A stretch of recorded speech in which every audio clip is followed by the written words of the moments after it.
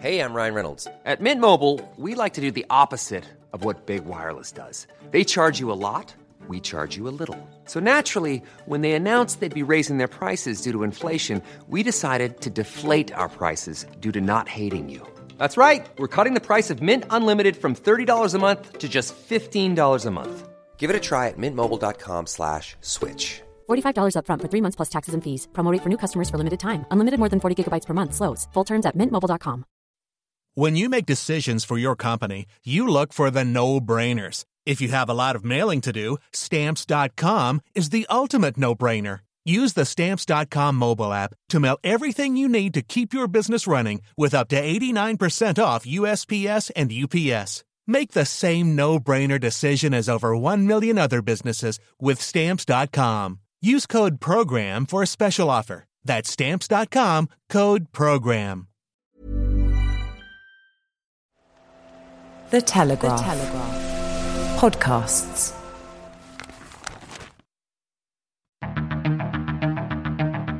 I'm David Knowles, and this is Ukraine, the latest. Overnight on Thursday, Russia attacked a nuclear power plant. We weigh up just how dangerous that could be, and explain how TikTok became a weapon in the Russia-Ukraine war.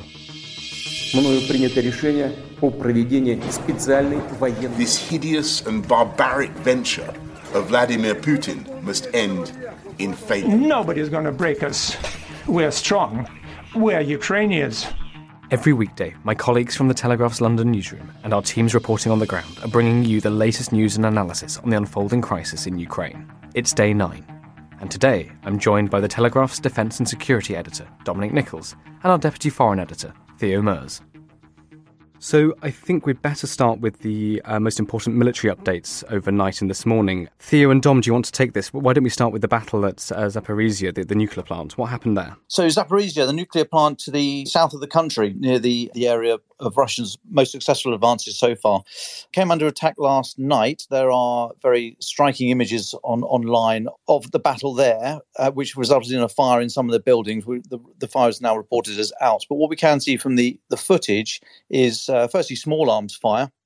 And secondly, we can also see car alarms going off, which indicates some form of, there must have been an explosion of some sort to create the pressure wave to set car alarms off. But also this very arresting image of a bright light landing, which I'm convinced is not an artillery round or a missile, because it would have caused huge destruction. I think that's an illumination flare, which would have been used as part of the attack for the assaulting troops to see what was going on. It does literally, it is a very large flare. Usually artillery delivered, can be mortar delivered. But the fact that it lands and burns for a couple of seconds on the ground before going out suggests that it's not a munition that has not malfunctioned. I think that's an illumination round. So we should be very concerned by this, I think, because it's a nuclear facility, and it just indicates as we've discussed over the last couple of days, just the level of risk that the Russian forces are prepared to take. And before I move on to any of the other updates, Theo, I wonder if you wanted to come in there to talk about the wider implications of this attack on the plant. Theo? Obviously, it's very concerning worldwide, and we've seen a Ukrainian MP today saying that Europe has to act now, NATO has to act now, it has to do more than it's currently doing. Otherwise, in her words, in this Ukrainian MP's words, you'll have to evacuate the whole continent. And there's a lot of fear from the Ukraine side that this could be a second Chernobyl, which obviously is in Ukraine and was a huge disaster for them and the rest of the continent. And as this is happening, we're seeing the rhetoric from the NATO side stepping up. Obviously, before the Russian invasion, and even in the first days, the first week of the Russian invasion, NATO, Biden, other Western leaders have repeatedly said, we're not going to get involved, we're going to protect our allies, but there's no chance that we're going to become involved militarily in Ukraine. And Ben Wallace, our defence secretary, has said we're not going to impose a no-fly zone as recently as yesterday, I think. But now that we're talking about this risk to a nuclear facility and this idea that it could pose a real danger to countries across the border, the rhetoric is certainly changing and there may be a change in action in some way, but we don't know exactly how that is going to change yet. So can I just ask both of you, if it's this dangerous and this reckless a thing to do, why on earth would they want to do it in the first place? What's the strategic and tactical advantage here? Well, to my mind, there's very little tactical advantage, but in terms of strategic advantage, I think you've just hit the nail on the head there, David. They do it because it's so shocking, because it captures our attention, it maintains the initiative with them. They're setting the pace now. We are, in diplomatic terms, playing catch-up, and it just shows the level they're prepared to go to. All these signals, the way that Putin and Lavrov have talked about nuclear weapons in the recent days, these are all signs to NATO and to anyone outside of Ukraine just to back off, to stay away. This is not your fight.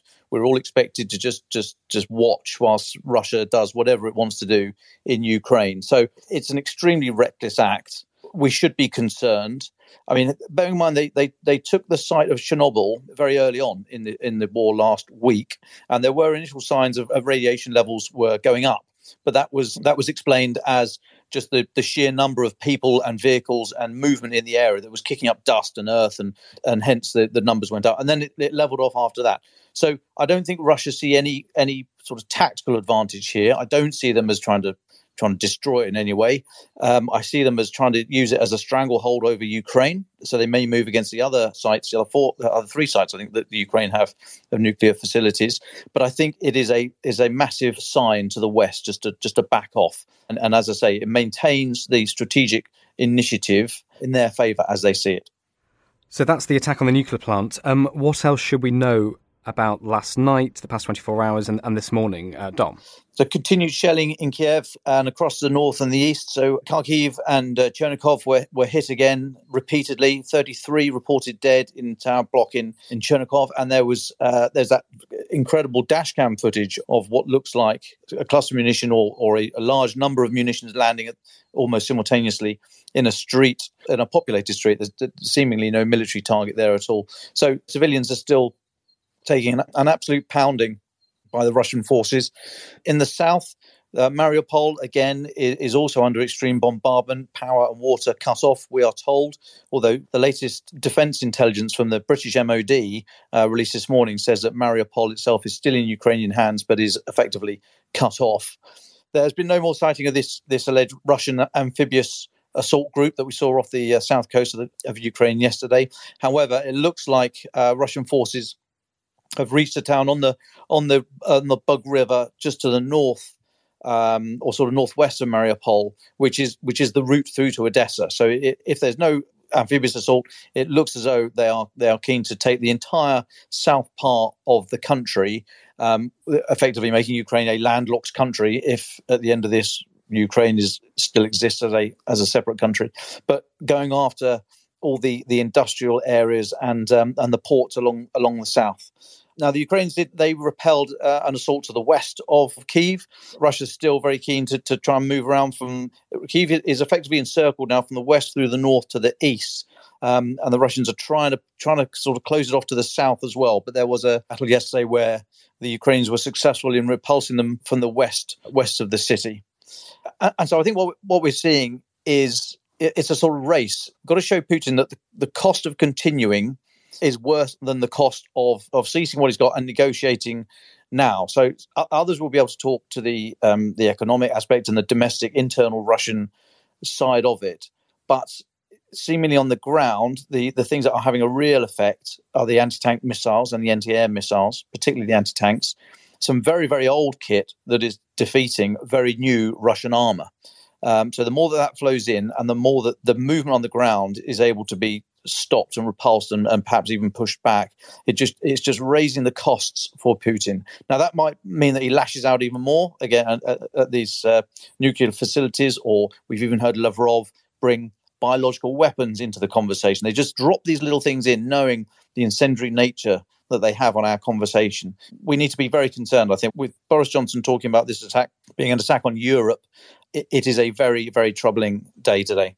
Extremely troubling indeed. I think we all agree with you. Theo, you've been looking at the latest news and reaction from Russia. Do you want to talk a little bit about that? What's been happening? Yes, well, it follows on from what Dom was saying, really, about the domestic situation there. Last night we had some really worrying language from Putin. He claimed that the invasion was all going to plan, despite reports of huge number of Russian casualties and problems with their equipment there, and the suggestion, certainly from what our correspondents have been seeing and reports elsewhere, that this is not going to plan for Russia. And he also said that he's never going to give up on his belief that Russians and Ukrainians are one people, which suggests he's going to follow this invasion, what they call in Russia a special military operation, until the end. And he's not going to back down, whatever the language or whatever the threats from the West are. And then in terms of Russian politics, we've seen some really worrying developments today. We knew they were coming, but it's just been passed into law, or just past the upper house of the Russian parliament. It still needs to be signed off by Putin, but I'm sure he will do this, that Russians and indeed foreigners in Russia can be jailed for up to 15 years for spreading fake news about the war.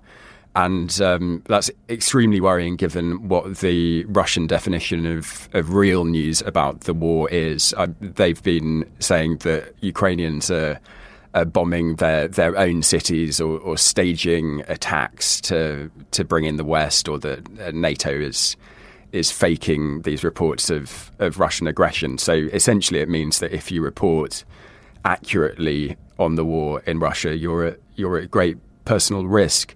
And for this reason, a number of journalists, both independent Russian journalists and some foreign correspondents, have been leaving the country and are leaving the country today, or left the country yesterday, knowing that this was going to come in, which is bad in itself. It's terrible for the Russian people. And it's really worrying that it means that there's not going to be this independent and accurate news. And we found out overnight that the websites of the BBC in Russia and Meduza, a very good independent media outlet, among other foreign and independent sources, have been blocked or restricted in Russia. So this really means that Russian people who remain in the country are going to have a much more limited idea of what is really happening in Ukraine. And this is coming as state media is really ramping up its propaganda to justify Putin's actions there. So that's the scene in Moscow at the moment. And Dom, you said that some of the logic behind attacking the nuclear plant was to tell the West to back off.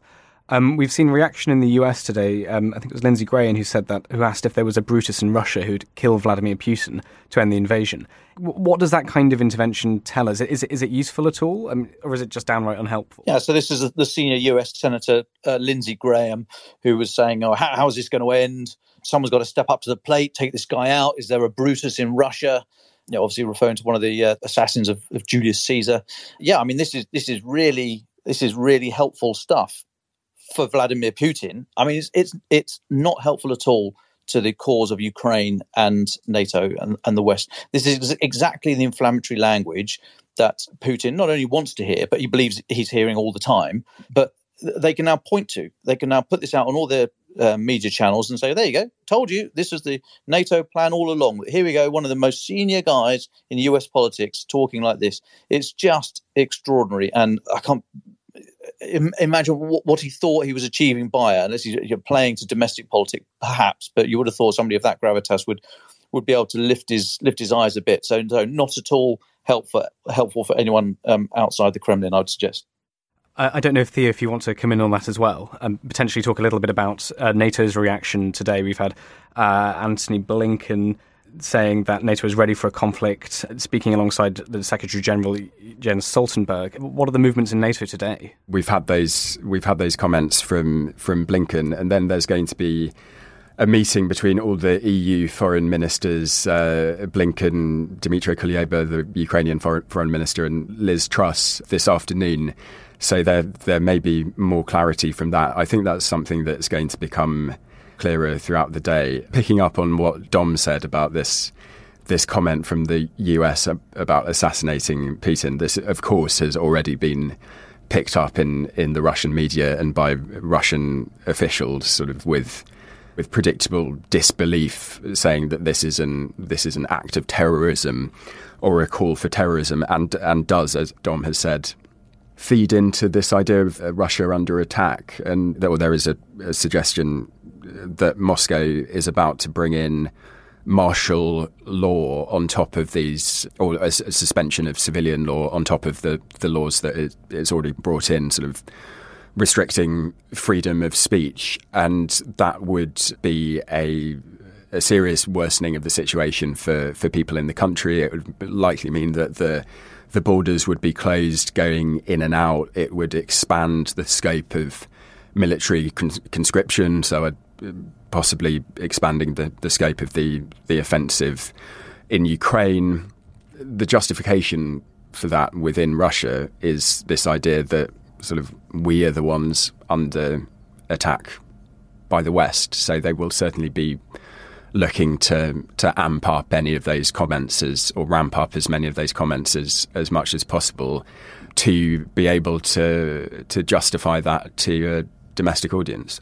Dom, I can see you want to add something. Just very quickly, if I could say, just highlight what Secretary of State Antony Blinken did say today with NATO Secretary General. He made some very pertinent points. He said, NATO is a defensive alliance. We don't want conflict. But if the conflict comes to us, we're ready for it.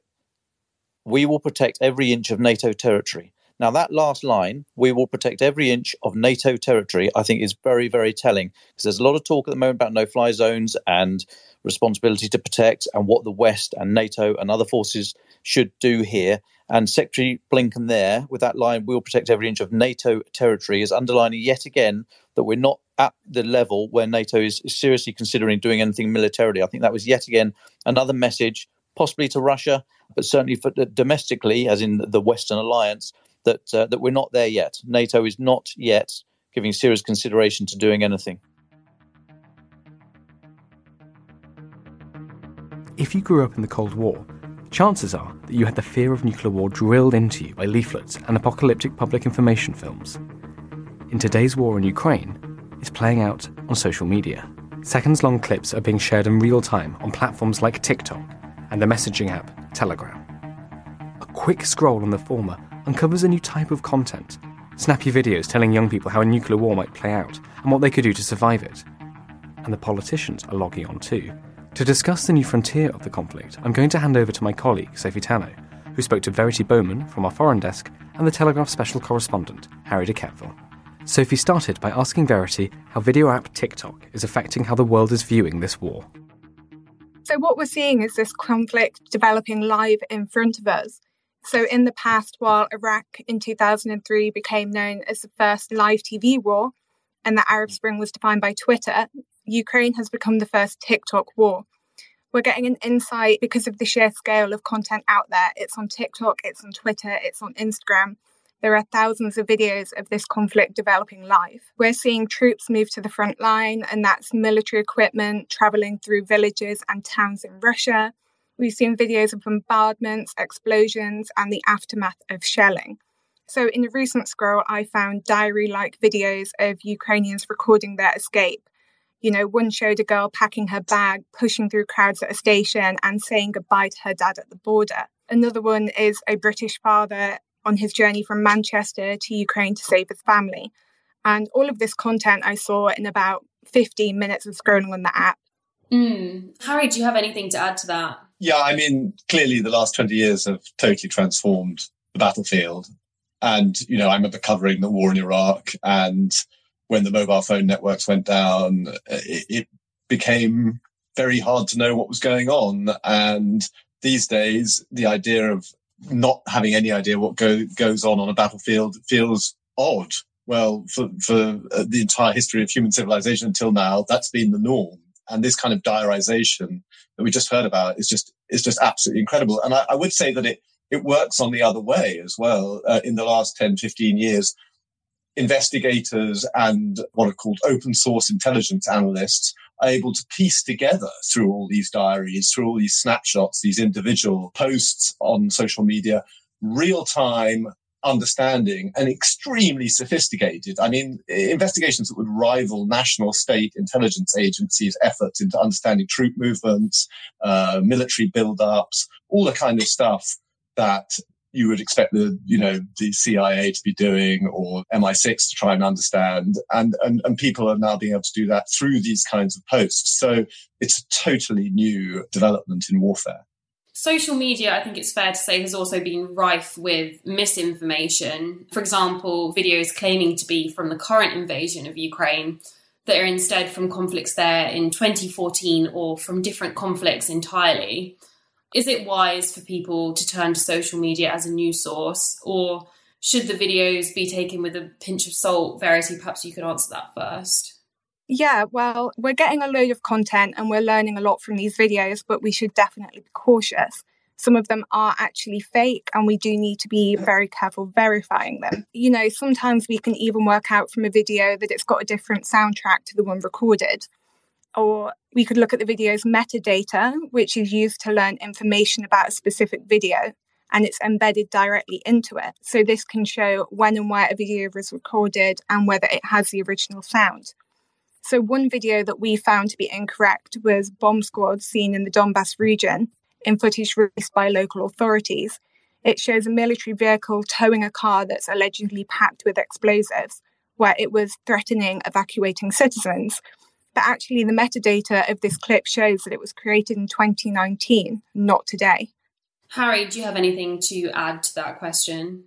Yes, I think the important thing is to say that we're not going to turn this back. You know, even if the social media and the internet's flooded with fake images or dubious imagery which predates the current conflict, you're not going to stop it. And what will happen, and I'm sure what is happening, is that audience sophistication grows up. So just as I remember one person describing to me the advent of Photoshop, that sort of picture editing software in the fashion industry, and it totally transformed covers of celebrity magazines and the way people looked with sort of airbrushing on magazines.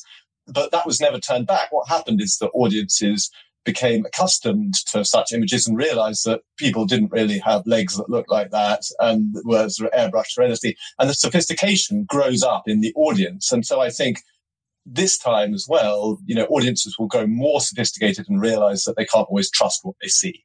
Yeah, definitely. I have another example of that a video was actually seen by 27 million people on TikTok, and it claims to show Russian paratroopers jumping from a plane over Ukraine. But there's actually no evidence that Russians conducted an airborne invasion. So it's pretty easy to disprove these things a lot of the time. Do you think that social media has also contributed to scaremongering and exaggeration of, for example, the threat of nuclear war during this invasion? Oh, definitely. There's loads of upsides to TikTok teaching young people, but we've got to be really cautious of it. So, you know, if you grew up in the Cold War, you probably had the fear of nuclear war drilled into you. But what we're seeing at the minute is Gen Z are feeling this worry, but it's all caused by TikTok. We're seeing videos of young people being told about how a nuclear war would go down, how they could survive it. And one video shows a simulation of what would happen if a nuclear bomb hit London. But experts say that these videos are actually downright misleading and they're sensationalizing content, and they don't always have the right details. Harry, you have reported on how Ukrainian President Volodymyr Zelensky has been using the social media age to his advantage during this conflict. And we've seen him appeal to the public via handheld smartphone footage. How is he proving to be a master of the modern communication age?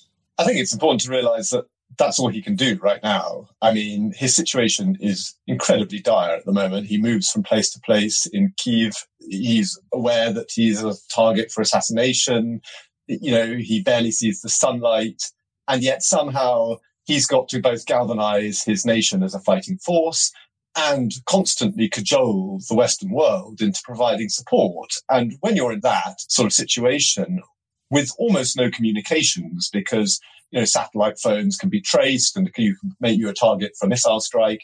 So it's very hard. You know, almost the only way you can do it is via Twitter, you know, via Facebook post. And that he has always been very good at. Let's remember, this is a man who started off his career as a comedian, as an actor, who was constantly in his days in show business before becoming president, used social media, knows how to whip up a social media audience. He's an expert at this. And now it's not just a case of in wanting to do it, he has to do it. It's the only way he can do it. And on every front, from promoting Ukraine's, membership of NATO or the EU, demanding no-fly zones, drawing attention to Russian strikes on nuclear facilities, every time he's very swiftly there, putting out another tweet, another video. And it's remarkably effective because what it does, as every institution of authority knows, social media cuts out the middleman. Instead of, having to talk to a journalist to get your message across to people, Zelensky can go directly to his people. He can speak directly to the Russian people in fluent Russian, as he does. Of course, he's a Russian speaker. His Ukrainian, in fact, is much worse than his Russian. So he can address his people, the Russian people, the EU, world leaders, fighters on the front line, directly face to face, and they feel the warmth of his charisma. He is clearly a very charismatic individual. I also think he's undergone a remarkable transformation. When he took office in 2019, people thought he was soft, naive, and if push came to shove against the sort of cold-eyed assassin of Vladimir Putin, there'd only be one winner. Well, we're seeing a different side to things now. He's undoubtedly been incredibly brave. He's undoubtedly put himself on the line. He's incredibly empathetic, and that goes down very well on social media. People feel that he's speaking to them. And also, he has this remarkable capacity to see the funny side in things. Yesterday at this grim press conference in his bunker, basically, someone said to him, "Aren't you like Churchill, standing up alone?" And he said, "Yeah, well, I think Churchill drank a bit more than I do." He can always see the funny side of things. It's a remarkable talent. He's proved himself in the cauldron, in the fire. He's been not found wanting. And who of us could say that we would behave the same? So Kyiv's mayor, Vitaly Klitschko, he's another former celebrity who's taken up the information war. And we've seen him appeal to the entire world to help stop the Russian invasion in short clips uploaded to social media. How has Klitschko been using Telegram, which is a messaging app similar to WhatsApp, during the conflict? Well, it's interesting. I mean, the role of social media, how they stood up, is absolutely novel. So the way that Facebook and other platforms have been very aggressive in shutting down misinformation, they have effectively taken a side in this war, which they've never done before. Until recently, Facebook's attitude was, if it clicks, it's great. It wins. That doesn't matter sort of really what's going on the platform. Zuckerberg in the past has been very clear that he doesn't want to take down Holocaust denials, even though he's Jewish himself, because he thinks, people have a right to spout stuff, even if it's arrant nonsense. But that's changed in this case, and we're seeing social media sites take a stand. Telegram's very interesting, which you mentioned Klitschko using, because it's actually a Russian-owned site. A Russian-started a messaging service. It's based outside of Russia, but lots of people use it because they think it's much more secure than WhatsApp. That's debatable. It's not as end-to-end encrypted in the same way that WhatsApp is encrypted, but it does give that veil of security. People are making their own decisions about what messaging services they use for whatever confidentiality they need. I would point out, yesterday I went to see the Ukrainian ambassador in London, and the extent to which the information war is taking place is incredible. Even here, the staff at the Ukrainian embassy are almost living in a bunker. Their communications with Kyiv are practically down. Establishing a secure line is very hard. Talking to the president is extremely difficult. And this is a sort of embassy where only a few weeks ago, only 10 days ago, the ambassador would simply WhatsApp his president. And Harry, you've also been reporting on Russia's so-called troll factories. Perhaps you could elaborate on what they actually are and how have they been spreading misinformation during the Ukraine conflict on social media platforms? The troll factories are a creation of long-standing in Russia, and effectively they're slightly at a remove from the Kremlin, almost sort of freelancers, but mobilized undoubtedly with official sanction, and they create chaos is their aim. So they will intervene in almost any debate where they think there might be a possibility of stirring discord in the West, in Russia's adversaries. It's part of a long-standing campaign of asymmetric warfare. Russia realizes it can't stand up to the power of the West, but it can undermine the West by sowing discord. So on almost any subject, from race to gun rights to obviously Donald Trump to At one point they tried seeing if they could stoke discord about Native American rights in America. But obviously with COVID, over vaccination, that's been a huge bot effort, a troll effort to try and flood social media sites with provocative statements, disinformation about any subject which could be controversial. And clearly that has been the case this time round, suggesting that the West is really responsible for this invasion, that, Russia's not invading at all, that, there are all kinds of suggestions that actually Russia's just going in to clear out sort of chemical and biological weapons sites that the West has installed in Ukraine. It doesn't have to be true. It doesn't even have to sort of try to attempt to be true, but what it has to be is eye-catching, and then create a debate, and you create a debate, you create an argument, and the sort of truth is lost in the bun fight, as it were. And that has been going on for a long time with these troll factories. Are there any final thoughts from either of you before we wrap up? Well, I think it's really important to say that we're probably seeing the most amount of content on social media than we've ever seen in a conflict before. And this can be really helpful, but I do think it's really important to take everything with a pinch of salt, verify it yourself, check legitimate news outlets before you take any of this stuff at face value that you're seeing online. Thank you, Verity. Harry, do you have any final thoughts? Yeah, I would simply say that social media has its upsides and it's been used by Zelensky admirably. It also has its downsides in that what's flavour of the month today can be bottom of the charts tomorrow. And, if this conflict transforms from the issue that grabs everybody's attention around the world, that's what's happened today. But tomorrow, if it turns into a grinding conflict, as happened with Syria, as happens across the Middle East, where things turn into slow, cold, nasty conflicts where thousands of people died. After all, that's been happening in the Donbass region since 2014. We mustn't take our eye off the ball. We mustn't become too short-termist, only gripped by social media's latest fad. We've got to keep watching. And I think that's a role that journalism can play and that social media sometimes doesn't. To stay on top of all of our Ukraine coverage, subscribe to The Telegraph. You can get your first month free at telegraph.co.uk/audio. You can listen to this conversation live at 1 p.m. every day on Twitter Spaces. Follow The Telegraph on Twitter. We are, unsurprisingly, at Telegraph to see what we're up to. If you found this show useful, follow Ukraine the Latest on your podcast app. And you can email us at podcasts@telegraph.co.uk if there's something you think we should be covering or a question you'd like us to answer. Ukraine the Latest is produced by Theodora Ludludis and Louisa Wells. And on Twitter, Sophie Coe.